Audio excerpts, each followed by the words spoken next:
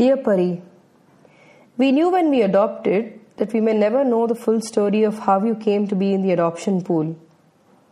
We knew we would perhaps not have all the answers to the questions you may have. But we thought we will do everything that we could to find those answers for you or with you if and when you wanted them.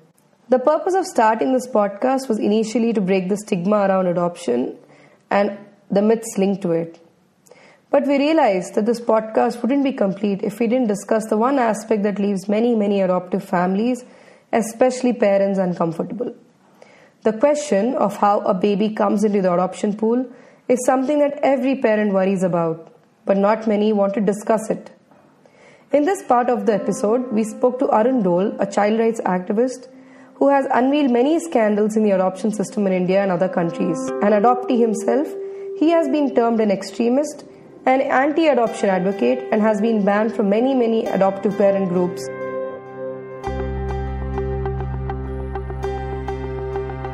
Welcome to Dear Pari, a groundbreaking podcast series presenting facts, busting myths, and tackling stigma around adoption.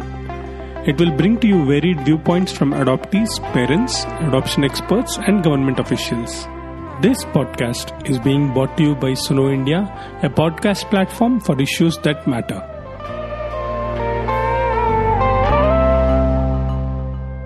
Hi, this is Priya.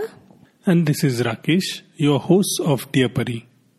Arun Dole was adopted by a German couple from an Indian orphanage. Like many adoptees, he started to search for his roots in his late teens. The Indian orphanage did not want to provide access to his file. Arun addressed the Indian courts and it took 17 years to finally obtain access to the desired information. During his struggle to obtain his rights to know the identity of his mother, Arun teamed up with Indian child rights activists. This was the beginning of his advocacy on children's rights work. Following a major trafficking scandal that came out in 2005, Arun took up the cases of several Indian families whose children were kidnapped, sold to orphanages and adopted abroad. The media reporting about his own case led many Indian adoptees to contact him. He advised them on their searches and eventually organized searches in India with the help of his Indian network of social workers and lawyers. Arun believes in taking rights-based approach to understand adoption and believes that the current system of adoption across the world, including in India, has led to the commodification of children.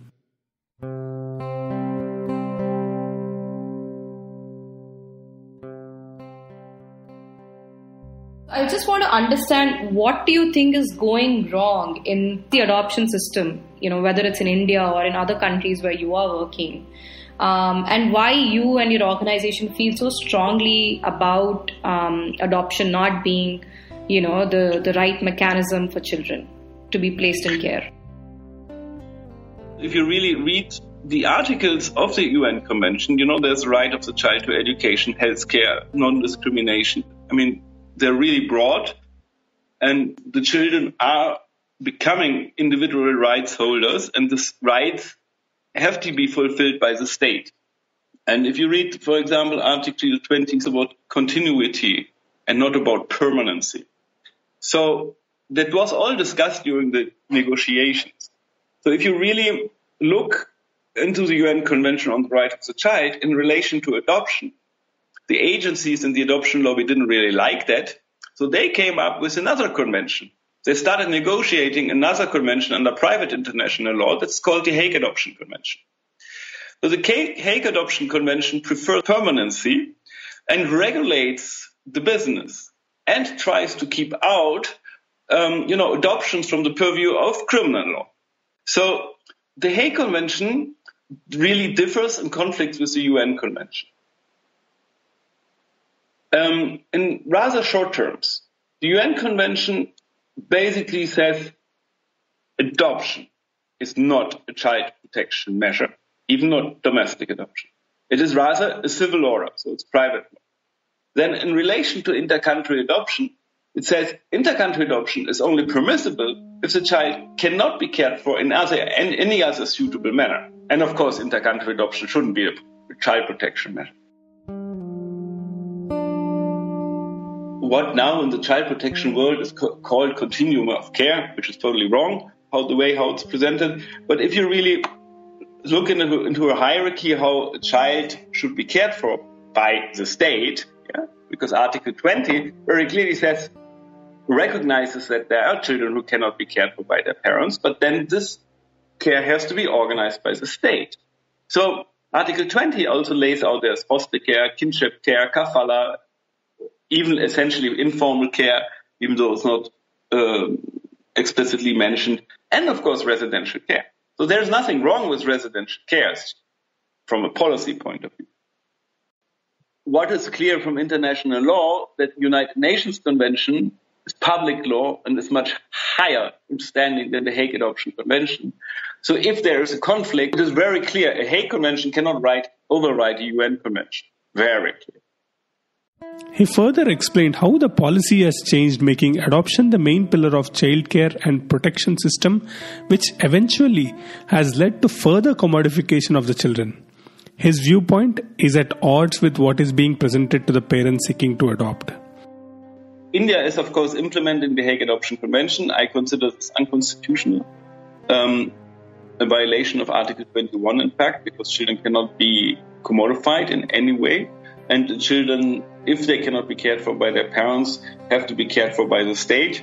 Of course, not in big orphanages where they get abused, but so appropriate care has to be given to children. But the state cannot sell the children, which the state is actually doing, whether it's domestic adoptions or inter-country adoption. Around 2009, 2010, the court started using the Juvenile Justice Act. And with the Juvenile Justice Act, of course, adoption became a main pillar of the whole child care system, what is then called children in need of care and protection. And the whole policy on child care, built around adoption. And it leads, of course it leads to, the demand is now incredible. We have 20,000 Indian parents waiting and just 2,000 children in the so-called pool, what the CIO calls pool of available children.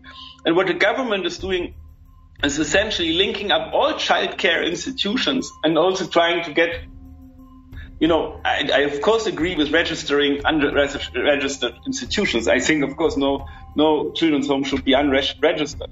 But what comes with it is that every child in every children's homes gets mapped and gets put into the caring system.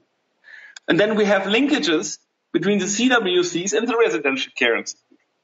So every child in residential care is at risk to be freed for adoption, and I say has a price tag on its head.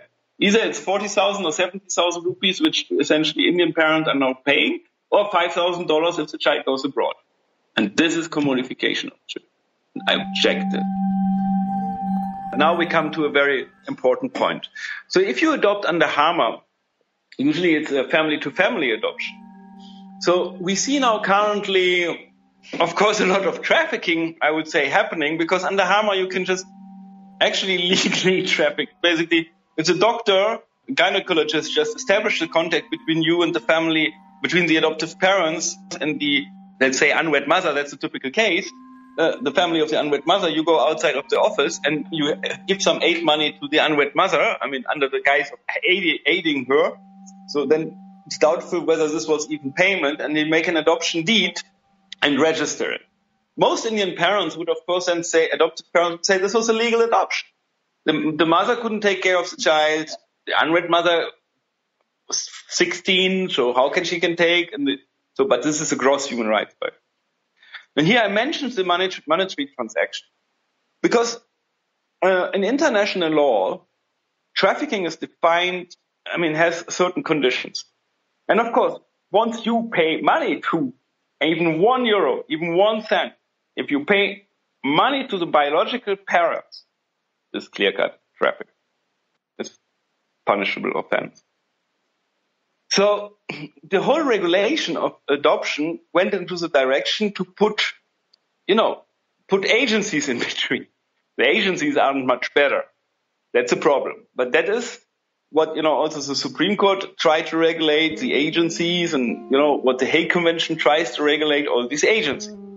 So now the regulations became more and more stricter, more and more checks and balances were there, but it didn't really help, as you could see. And it was always mostly that adoptive parents, and specifically foreign adoptive parents, would never know where the child comes from. So the adoptive parents had and have no chance of checking the background of the children, and they can only rely on the paperwork. So I know what is written in the paperwork is not necessarily what, the real story is. The court currently only gets a package from the Child Welfare Committee. The court has essentially no time to look into anything anymore. The judges are under very high pressure to pass orders within 2 months. All the scrutiny which was there before, like ICSW, the VCAs and all that, is all removed. And now Maneka Gandhi, the minister, goes even there and wants to make district magistrate, the one passing the adoption order. So this is going to be really a mess. And then a prospective adoptive parent has no chance. Absolutely, in this system, has no chance at all to verify, to be sure that this child is not, that this adoption that was really legally free and ethically free for adoption. According to the CARA guidelines, also, I think it's section 44 or 45, you are entitled to actually get assistance from the agency with the so-called roots search. Whether they actually then give you the information, I have my doubts, because that's the biggest problem in our work for the adult adoptees, to get the information from the agencies. And then also, of course, I understand the social stigma attached to unwed mothers. So searching in cases of unmarried mothers is very complicated, and it should be only done by professionals who have experience and don't just knock on the door of the mother who is now married and has a living family secret, and we can't just reveal that. So that's clear. I generally object to the issue of unmarried mothers having to relinquish their children, and I don't believe they don't want their children. It's a very uncomfortable truth for many adoptive parents.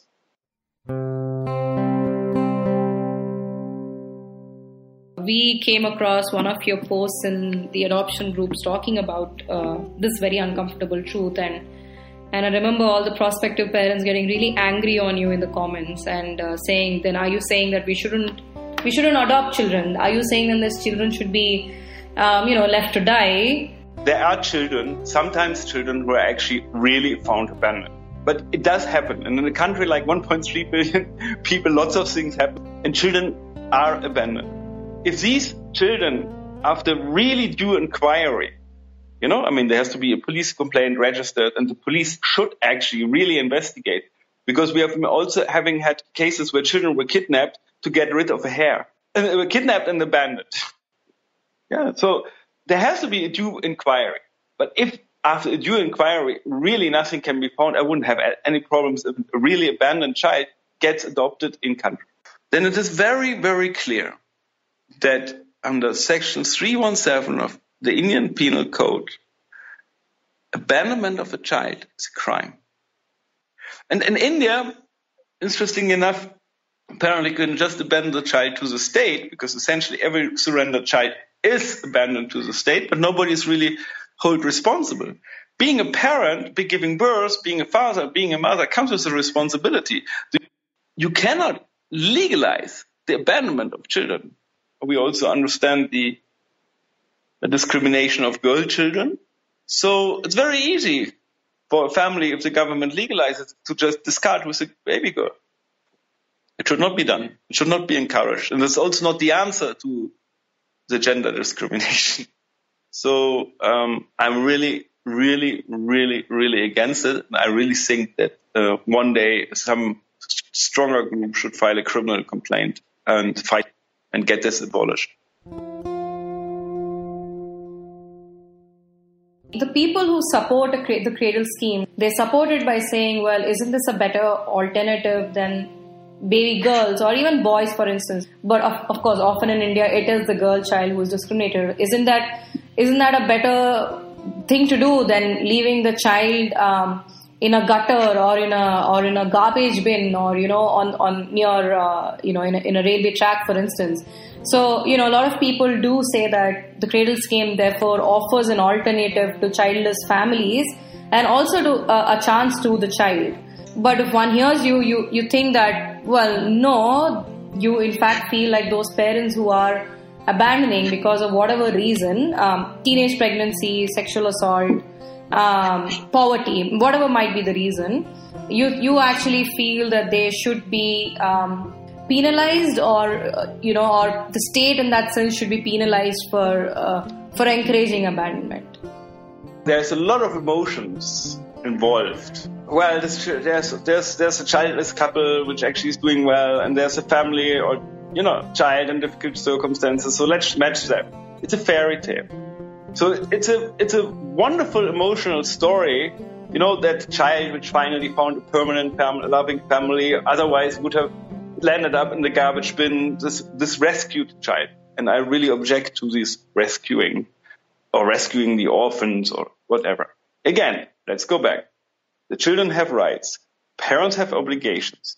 I'm not saying that necessarily an unwed mother should be punished, when the family actually abandons the child. Here I'm saying the Indian government, instead of setting up a baby cradle scheme so that one can discard with the baby easily, should set up support systems for unwed mothers.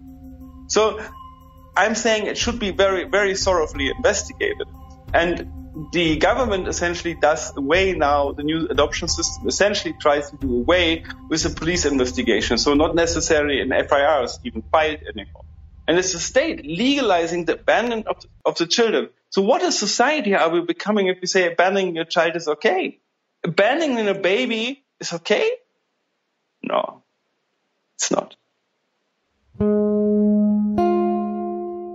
Said that the new regulation systems are actually sort of doing away with the filing of the FIR. But from what I understand, from having read the regulations and also from what we were told as part of the counseling that we underwent, it was that all these children, they're basically now in three categories: surrendered, abandoned, and orphaned. And with regards to the abandoned children, the police has to do a search, try to find the closest family and do everything possible to place the child with that family. And in the case of surrendered children, the parents are given 2 months to sort of change their mind. And with the orphan children, again, all attempts are made to place the child back with the closest biological family. This is the reason that's being put out as why the number of children who are legally free for adoption is only, say, 2,000 or 3,000, as opposed to 18,000 plus parents waiting. What is your take on that? Basically, here we speak about the black box. So we don't know what the Child Welfare Committee and the residential care institutions, the child care institutions are doing. As adoptive parents, you don't really know how the child came into the system. And you have no chance to know. So you rely on the Child Welfare Committee of executing this work. So if you see, here in Maharashtra, for example, many of the Child Welfare Committees members are running their own or are linked to residential care institutions. So there's a clear-cut conflict of interest. It's also clear-cut, by the way, against the juvenile justice rules. But this is happening all over the country. So you just simply cannot know, because conflict of interest is nicely said. Essentially, you can also call it differently, is corruption. It's not so clear that it should be an FIR, should be registered, but unfortunately it's not done anymore. So abandoned children. Okay, it happens. And as I explained, if really after due inquiry the child is being adopted in country, I would never say anything about it. Then we had the orphan children. Well, what are orphan children? I mean, most of the children are born into large families, and with assistance, these families can take care of the children. And even if the child is an orphan, then the child has the right to be cared for by society, by the state. Not to get a new birth certificate, not to get a new identity, not to get his identity totally changed, not losing all this relation to cousins, grandparents, grandparents, whatever, all the legal family ties are cut with adoption. So it's like a transplantation, like a heart transplant.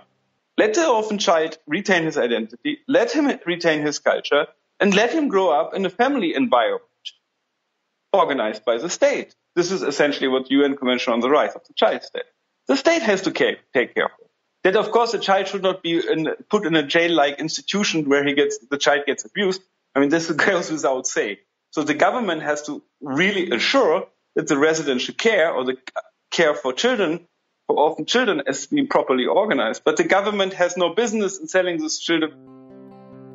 Arun told us that in his experience of working alongside birth families and adoptees alike across countries, he has come across many parents who were tricked into signing relinquishment deeds. Poverty can never be a reason for adoption. But I think that in many cases, poverty of the parents and the lack of social support system, and I here mean also financial support, leads to parents and distressed families signing surrender deeds, not knowing what they actually signed. This whole process of surrendering I really object to, also because studies show that parents and mothers who surrender children don't even really understand the final consequences. So that this child, which is surrendered, is no more at all a member of that original family. And if you sign something which you don't really understand, it can also not be valid. So, or if you're tricked into signing this. So I really, really, really contest the process of surrendering. He says it's important to improve residential care for children and to also look for alternate options such as kinship care, foster care, small family type units to look after children whose biological families are alive but are unable to look after them. He insists that governments and organizations support families who are unable to look after their children by helping them through their times of crisis. Most importantly, he stresses on the need to have a rights-based approach to combat child trafficking, apart from proper implementation of UNCRC. He further spoke to us about the need for strengthening root search mechanisms so that adult adoptees rightfully find out more about their birth story if they want to. What concerns me as an adult adoptee, of course, is that our work is really blocked by authorities in the receiving countries as well as in the sending countries. So CARA has been doing since years trying to put roadblocks. So the current regulations essentially say that only the adoption agency itself can conduct the search, but they wouldn't bring out fraud. You see, so there's no independent organization, even in the adoption rules mentioned, who would conduct a search. There's also absolutely zero funding being put for that.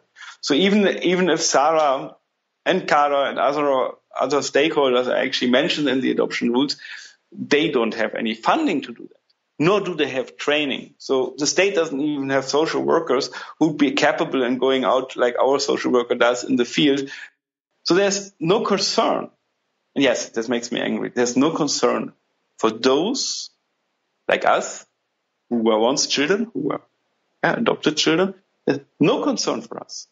Yeah, I would actually need support from adoptive parents. I mean, once you're an adoptive parent, I understand you can't put the child back, but I have quite some adoptive parents who actually support our work morally or financially.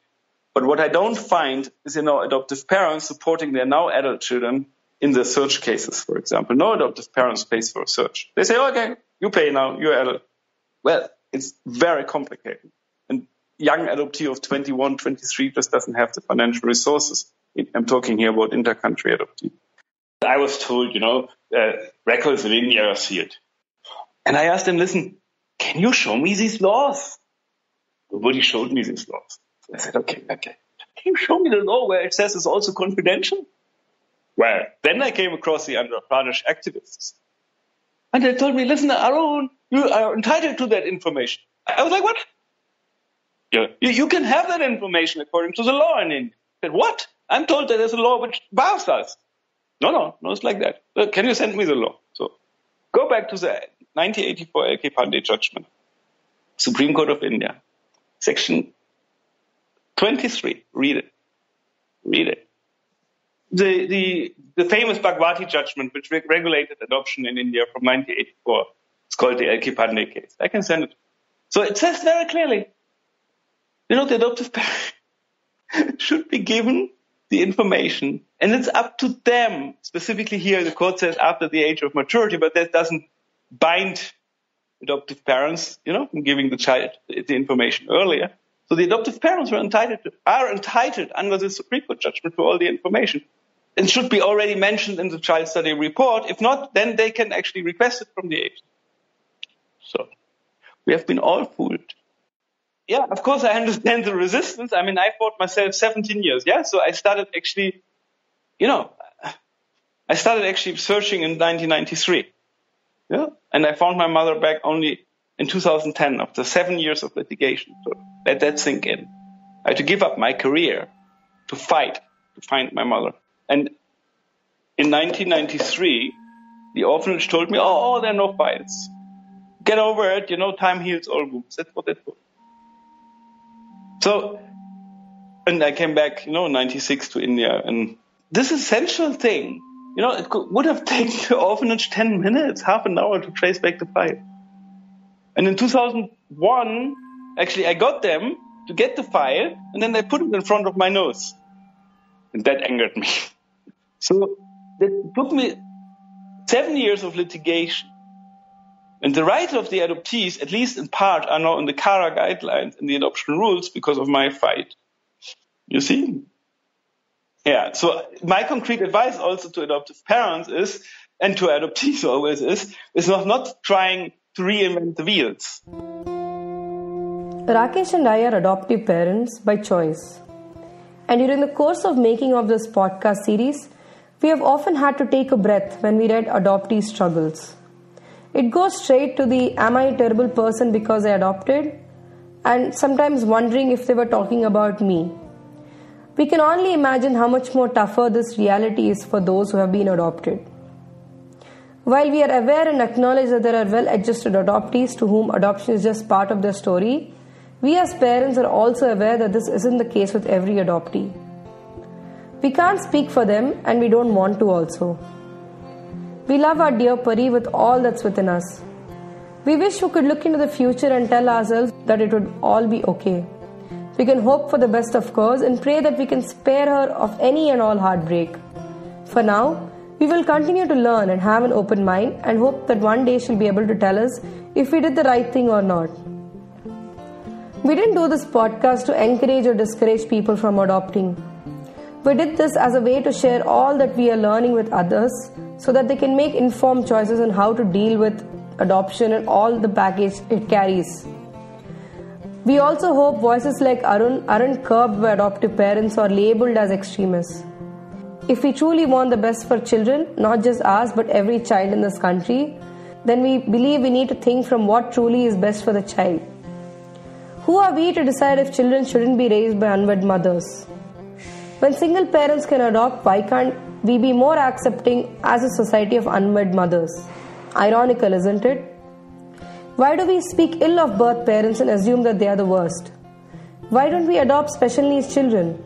And why are we so scared of our children looking for their birth parents? And how far do we as a society have to come in terms of accepting adoption as a norm?